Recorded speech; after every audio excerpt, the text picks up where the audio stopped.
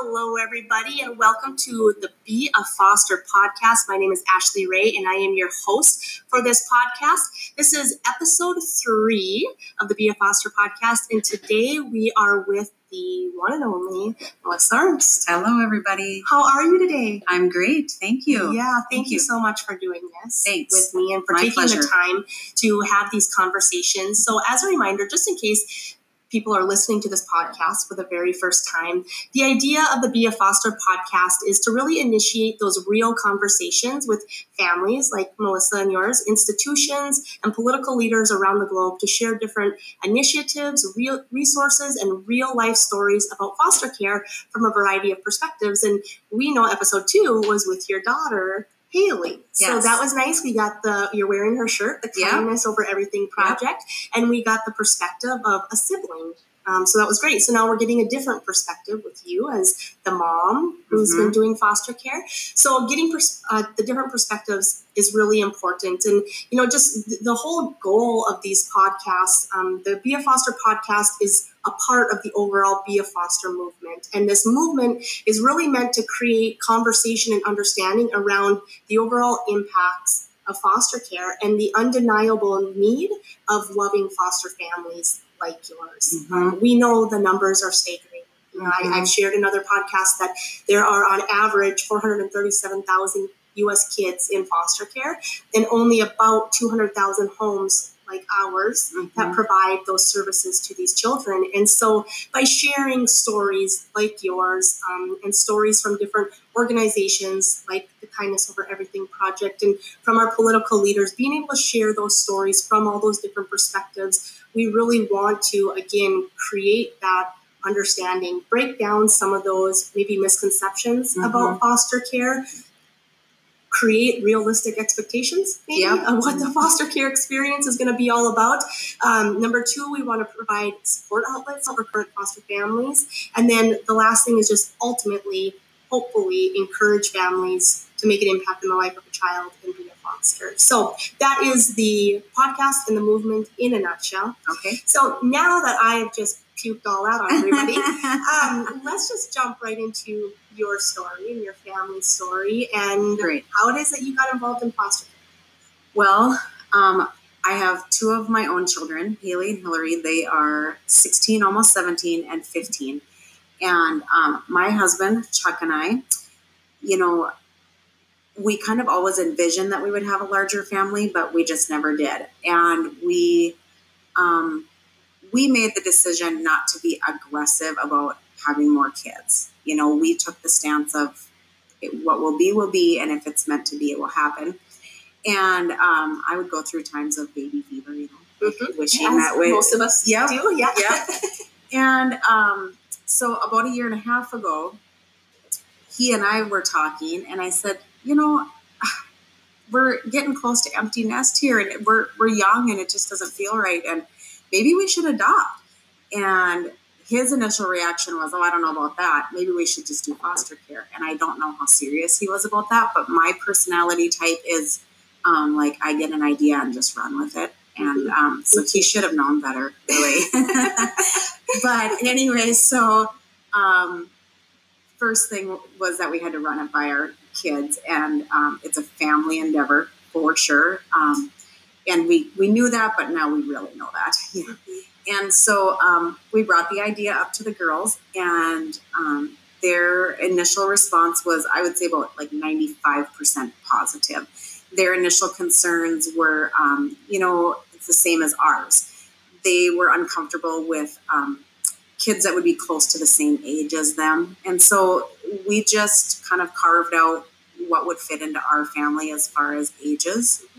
And then me being who I am, I called county and got all the information I could get almost immediately and set up the first visit with Sadie Olson, who licensed us. And so pretty much it was me texting Chuck, hey, you have to be home at 5 on this Wednesday because they're coming to look at our house or whatever. Sounds like what I did to my husband. Yeah, and he was like, whoa, what? But everybody was on board. Everybody was on board and nervous. And I want people to know that that's normal. I mean, of course you're going to be nervous. You feel like you don't know what you're getting into.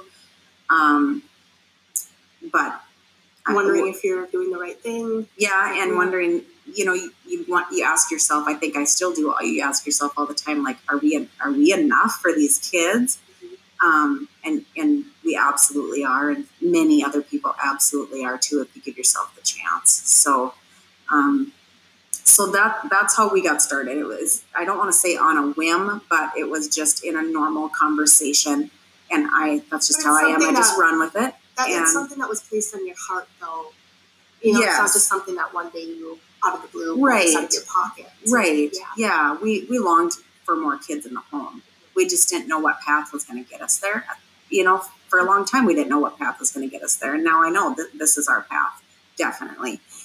And so, we got licensed, and we got our home study on a Wednesday, and then the following Monday, they called with our first placement opportunity. And it happened to be that my husband, Chuck, had just left Monday morning to go on vacation and go hang out with one of his friends in South Dakota. And so he was on the road driving to South Dakota and said they called, and he and I talked about it, and I said, yep, let's take them. Let's do it. I'm ready. And he offered to turn around and come back and just be home. But, I was like, no, I can handle this. You go do vacation. In hindsight, he would have been fine, but it was actually okay that he wasn't home, because the first week was very trying as far as the kids were very scared, very nervous, very shy. And how many did you welcome? Two. Okay. Yes, okay. 2.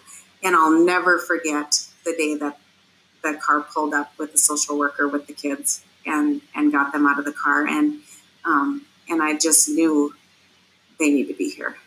They need to be here. And so that was August of last year. Okay. And so things that we experienced in the beginning that I think are very normal, but you don't necessarily anticipate maybe, is that kids can be very scared to be alone when they've been in a situation where maybe the only people or person they've been attached to, they've been removed from. Sure. That's the reality, as sad as that is. Yeah. And we, as adults, I think, tend to think, well, that wasn't a great situation. Why would you be upset to be out of it? It doesn't matter to kids. If it's their mom, their dad, whoever their caregiver that they've known their whole life, it doesn't matter how bad we look at it and think, oh, that must have been horrible. Their reality is what they know, and they are still being torn away from that. And so we got through all that. Sleeping issues are common. If you think about abuse and neglect, typically a lot of those things happen at night, unfortunately, or even just think of scary, horrible things that happen to kids, especially if there's drugs involved or anything like that. A lot of that happens after dark, and it's really normal for them to be nervous after dark. Sadly. I can say that we've experienced that with the majority of the children that we've had in our home too, is the trauma that is in the evening, whether you're putting them to bed or it's in the middle of the night and they wake up. There are things that have happened in those evening hours that are triggered by that. And, it's amazing. Sometimes it can even be a consistent time that something happened. And even though they're not in that environment anymore, it's their bodies are being triggered, their brains are being triggered by like that timing of things. So. I've heard of other stories like this, and I can give an example. If a child has been in a situation where maybe they were locked in a room or a bathroom or a certain area of a home at some point in their life as a punishment or just to get them out of the way, you might not be able to figure out why would you be so scared to take a bath? And if you think about what they may have been through, everything makes sense. Trauma. Yeah, absolutely. Yeah. Yep. So the first, we have now been through several firsts. Okay. Okay. And so, how many would you say kiddos have you had in your home? 5. 5, and that's been over a year. Over a year. Little over a year. Yep, okay. A little over a year. Okay. Yep. So, so we've been through several first nights, first weeks, first months, And I know now that I can absolutely positively tell myself it will get better, and it does. Love and learning to trust people and fitting into a family heals these kids without a doubt. So so everybody that's doing it or thinking about doing it, it is not easy in the beginning sometimes, and you will get through it, and it gets better. Yeah, and I think it's fair to say that every child situation is going to be different. Absolutely. Every placement is different. Just everything is different. And, the things that you've experienced, we maybe have not. What we've experienced, you maybe have not. And some of those things we have experienced together. But every child is going to be different. But know that I think it is just that reality that it is hard.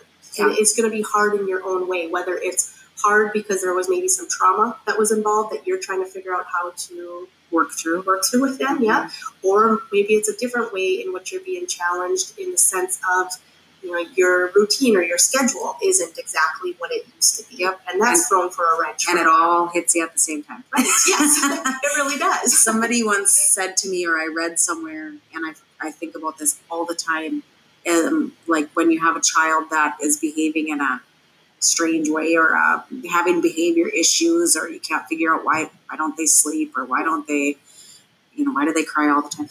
So I have started, instead of asking myself, what is wrong with this kid, we want to ask ourselves, what has happened to them? Yes. And that's a totally different way of thinking about it. But changes your perspective. Totally. Because again, we need to remember that these children are in foster care for a reason. And, I think it's safe to say, you were talking a little bit about how you guys got licensed, and we didn't go into detail, but, every state is different. Every agency is different. Every process will be a little bit different. So depending on where you are and you're listening to this, your process might be different than how it was for us. I don't even know what I was just going to say. I think I got sidetracked by something, but, I don't even know. But every situation is going to be different, and every experience is going to be different. And the challenges, they're going to be there. But I love, like you said, you will get through them. It is hard. Let's be real. It is hard. But you are going to get through that. Yes, absolutely. Yeah. And the benefits and the rewards of providing that so far outweigh the struggle. Oh, that's what I was just going to say, is the kids, when we were talking about the kiddos, again, we need to remember that the reason they're in foster care is because they have come from an extreme environment, whether it was neglect, whether it was abuse. And so you can't just expect these kiddos to come into your home and function as if your own biological children or nieces and nephews function. So I'm reading a book right now, and I should have read it a long time ago, and I would recommend it to anybody that just longs to understand more about kids in foster care or people that are living in poverty. It's called A Framework for Understanding the Poverty Mindset. Okay. It's by Ruby Payne, and it's absolutely eye-opening. And one of the things in there is talking about, so we know that most of the kids that are coming into foster care are experiencing some form of poverty. Poverty is relative. We also know that. And there's situational poverty, where there was maybe a death in the family and now we have a single mom that doesn't have a job. Okay, that's a situation. Yeah. Or it can be generational, meaning that for generations, a family has experienced poverty for whatever reason. And one of the things that stands out in that book is when she talks about every class. So, the middle class, we have our own unwritten rules, sort of, for how we act around each other, how we act in our home, how we act in public. The rich upper class, they have their own set of unwritten rules. And so do kids who come from poverty. And we don't always know what their unwritten rules are. Yeah. And so I'm learning so much from that book. It's very interesting. And what was the name of the book again? It's called A Framework for Understanding Poverty. By Ruby Payne, Payne. Okay. You can get it on just Amazon or anywhere. Okay. And yes, it's very interesting. And one of the unwritten rules of folks in poverty is that the TV's always on, it's cranked up to the max, and anybody can talk over anybody at any time. Sure. Yeah. Well, we're not used to that. Right. But if you understand where these kids are coming from and what they're used to and what rules they're used to following for their lives, you can understand their behaviors better. And so I feel like learning more about that is allowing me to just better serve them. And we're servants. That's what we are. That's what we're doing, Yeah.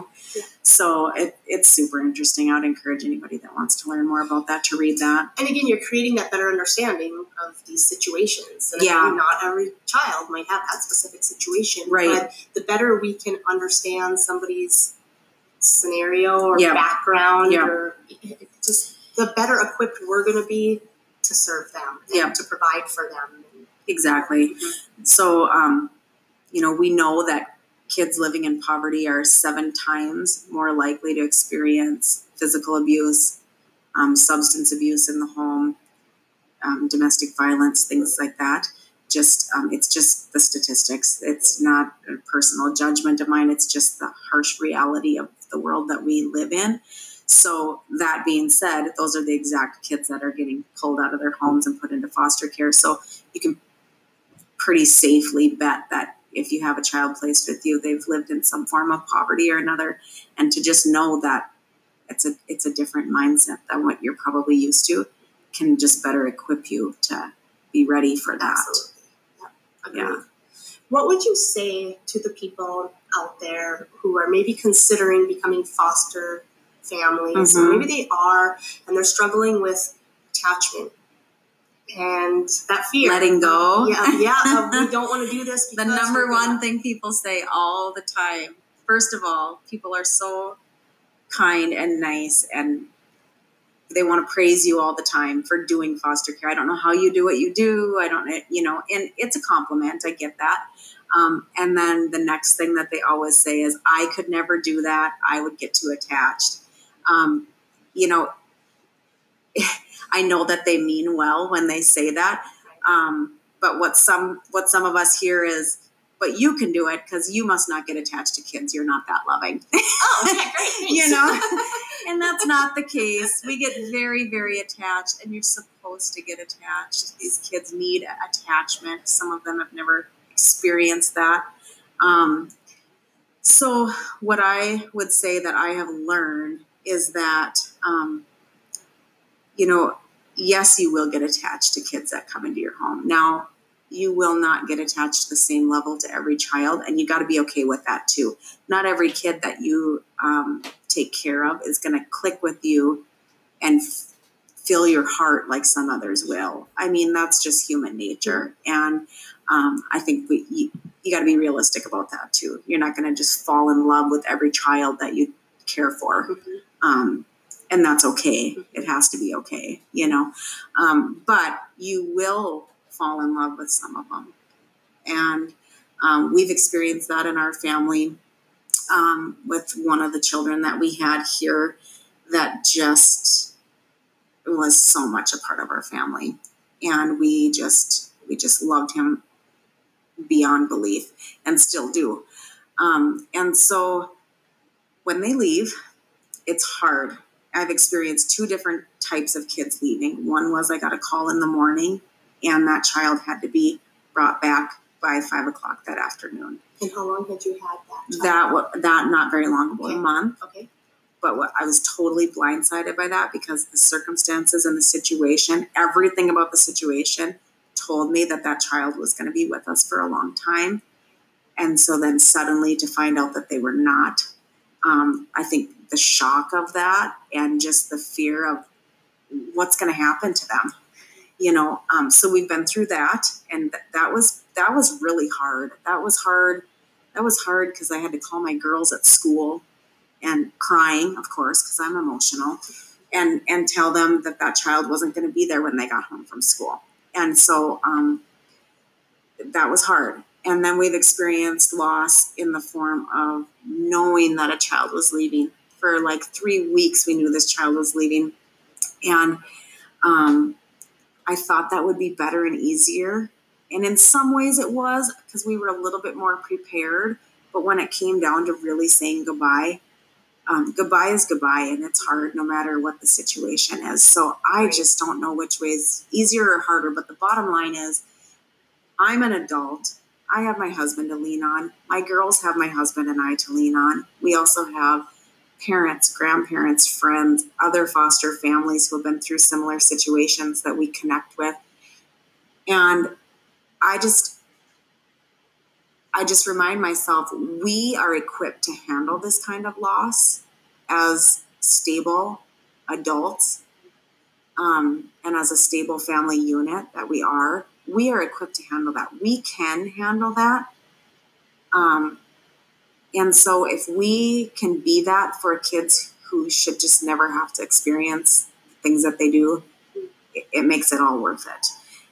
You know, I was thinking about this yesterday because I knew you were going to ask me this. And so my husband and I, our dynamic is, I'm super emotional. I want something. I want it now. I don't like to not know what the plan is. And I want to keep everybody and just, you know, have like a van. That's and me haul too. them all around. Me too. We'll have our vans together. He's like, we're not getting a bigger vehicle because you will just fill it up with car seats. I know. But it's a nice balance because he's a little bit more he's a lot more like level-headed. And so he will remind me all the time, we are doing our job. We are here to provide a loving home and nurture these kids as long as they need us. This is not about us needing them. This is about them needing us. And that is our role. And that's what we're doing. And so he kind of brings me back to center that way. And so that's what I mean when I say we have each other. We have a family that, you know, the four of us are not going anywhere. We know that. We're strong. And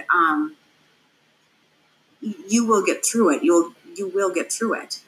You're equipped for that. Yeah. You know, we have the tools for that grieving process and the support for that. And so not to make it sound easy, but you just have to know that you will get through that. Mm-hmm.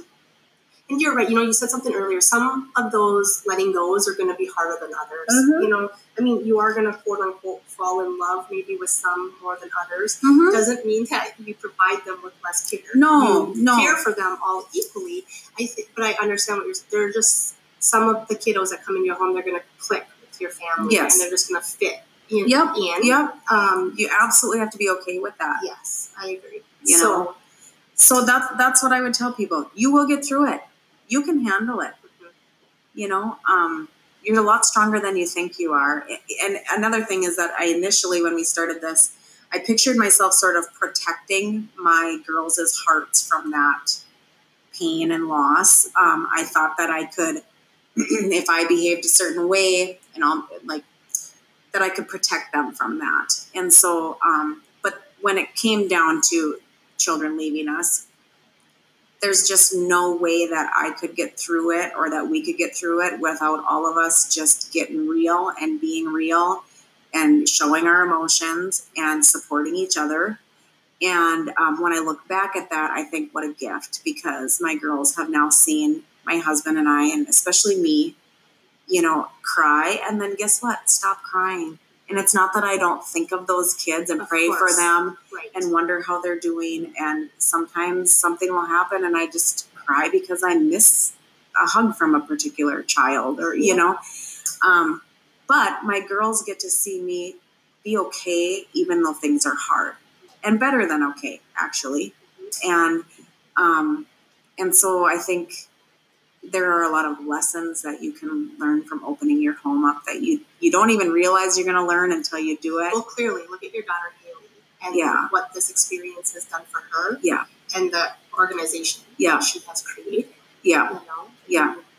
It's done amazing things for your family. It's been very inspiring for everybody, and it touches all of your family. I mean, my parents, they've never been in this situation to be foster grandparents. And I would say it has enhanced their lives.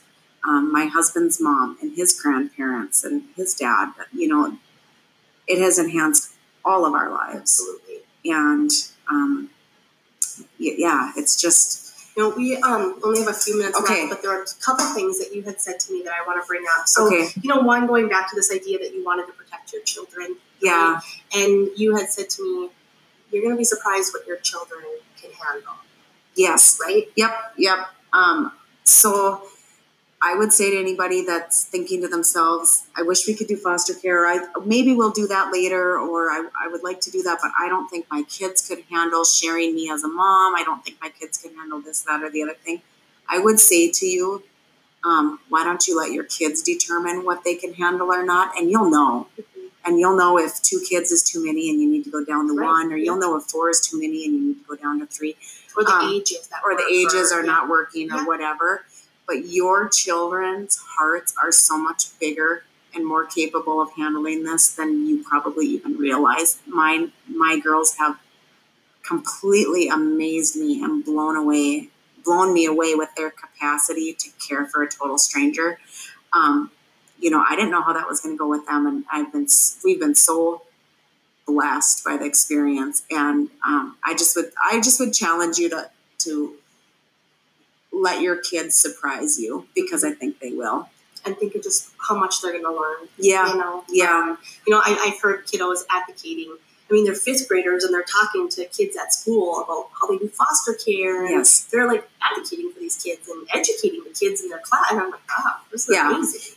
I have to say, it is not all roses and rainbows. No. It is not. It is difficult at times, and you struggle as a family at times, but you move through it as a family too, and you're stronger for it. One particular conversation we had when we first, couple months into this, and things were tough. We had taken on too many for us, I would say. We've hammered that out now, and I know our limit now. So, but and we had to sit down and have a talk with our girls, because everybody was kind of losing it a little bit. And we sat down, Chuck and the girls and I, and their dad, Chuck, as a kind of the leader of the family. And he said to them, we're going to work through this, but this is non-negotiable. We are doing this. We are the adults. We've made the decision to do this. We know what's best for our family and for you guys, whether you think we do or not, because you're teenagers, And he just said, this is what our family does. We are doing this. And he said to the girls, I want you to think about the fact that we are building a legacy. That's what we're doing in our family. And that conversation changed a lot in our house. To hear it from him that I'm leading this, and this is what we're doing, and you're part of this team, and this is what our family is going to be known for. Or this is what we're going to know ourselves for. How you're going to serve. These are the type of people that we are going to be. Non-negotiable. I love that. And so that flipped a switch too. So you have to be solid in your own foundation, and you're the leader of your family. Your kids will follow your lead. Right. And like you said too, one thing that we talked about is how you handle that loss when they leave. They're going to see that, and they're going to copy and mimic that behavior, and they're learning from you. So just in how you lead in that. We have about a minute left. Okay. And I want you to touch on the attachment piece and how you explained it to me in the sense of our family members. We know everybody's going to pass, for example, right? So when I think about not getting the experience of taking a child into your home because you're afraid of losing them, because they will likely move on from your home. And I think we all have wonderful relationships with friends, best friends, cousins, aunts, grandparents, our own parents, our own children. Would you give up the opportunity to have that person in your life or in your family because of the fact that you know that you won't have them forever? Of course you wouldn't. And there is a similarity here. Absolutely. Yeah. And again, I just loved how you explained that, because it's just different perspectives of looking at it from a different way. Yeah. So we only have 30 minutes to be able to record on this. So we can go on forever, can't we? And I feel like we're going to have to do a follow-up episode down the road and talk about some more things with you, if that's possible. But for now, I just want to say thank you for taking the time to share your perspectives Thank and you. your experience about foster care. And yeah, we're going to have to do a follow-up. So thank you again for your time. Absolutely. Everybody listening, thank you for tuning in to episode 3 with Melissa Ernst. Stay tuned for episode 4 and hopefully a future podcast with Melissa. Thank you, everybody. Bye-bye.